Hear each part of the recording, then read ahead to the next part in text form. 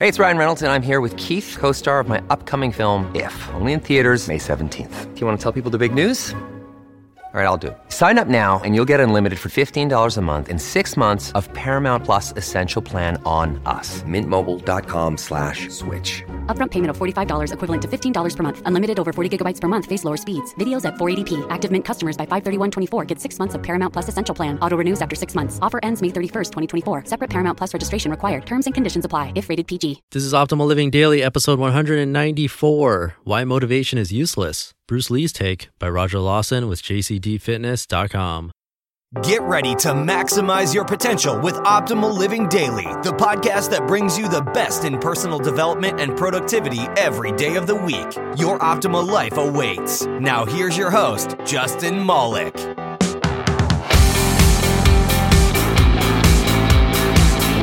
Hello. Welcome to Optimal Living Daily with your host, me, Justin Malik.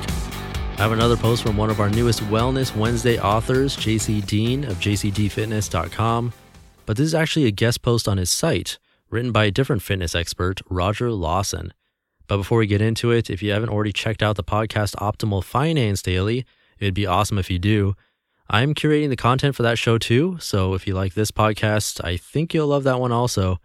The only differences are that it's a different guy reading to you, and all the posts have something to do with money. And I think that's enough of an intro. So let's get this going and start optimizing your life. Why Motivation is Useless. Bruce Lee's take by Roger Lawson with JCDFitness.com. Today, the name Bruce Lee is synonymous with martial arts, self-actualization, and worldwide stardom.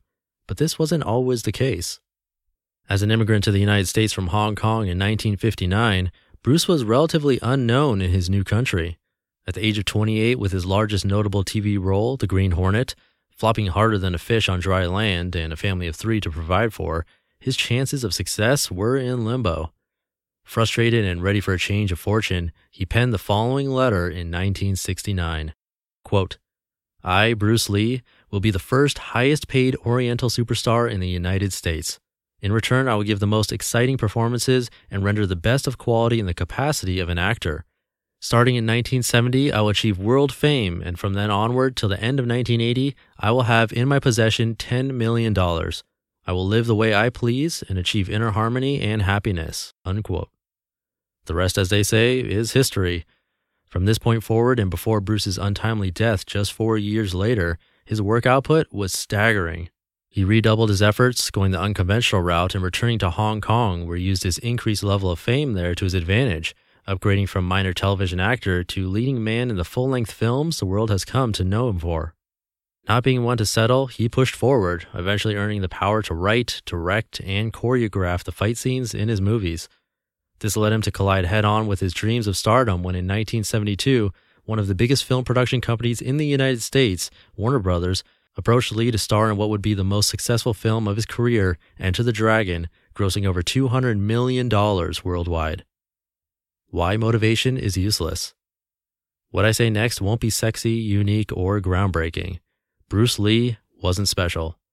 The traits that made him an international success more than 40 years ago are the same ones available to you, if only you have the courage to seize them. Bruce realized the power of motivation as a spark, the most amazing catalyst for change that we have available to us. He also realized that this alone wouldn't be enough, that motivation wasn't reliable. Motivation got him started, but what kept him going? The power of habit. First he created his habits, then his habits created him. For a moment, reflect on an example from your own life. Think back to a time when you were motivated more than the power of 1 billion suns and unicorns. You probably felt on top of the world and were ready to make moves. And then it happens. After a few days, that feeling fades. With your motivation dwindling dangerously low, any inspired action toward your goal slowed or stopped completely. You got busy, things got in the way. Soon after starting, you're back at square one, worse off for your efforts. Why? Because you let yourself down despite wanting nothing more than to succeed. Motivational buildup, physical letdown. The more this painful cycle continues, the more likely you are to repeat it in the future when pursuing any worthwhile goal. The less you begin to trust yourself to get things done. Bruce realized that motivation was fleeting. He didn't expect it to last.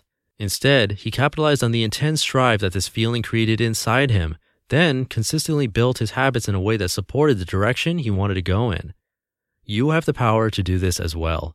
It won't be easy and it will take time and discipline to make it happen, but it's the only way. Sit back and highlight the goals you want to accomplish. Think about the habits you'll need to cultivate to get there, then get to work on creating them, no matter how long it takes. Your life depends on it. Quote, I'm not afraid of an opponent who practiced 10,000 kicks once. What I am afraid of is an opponent who practiced one kick 10,000 times. Bruce Lee.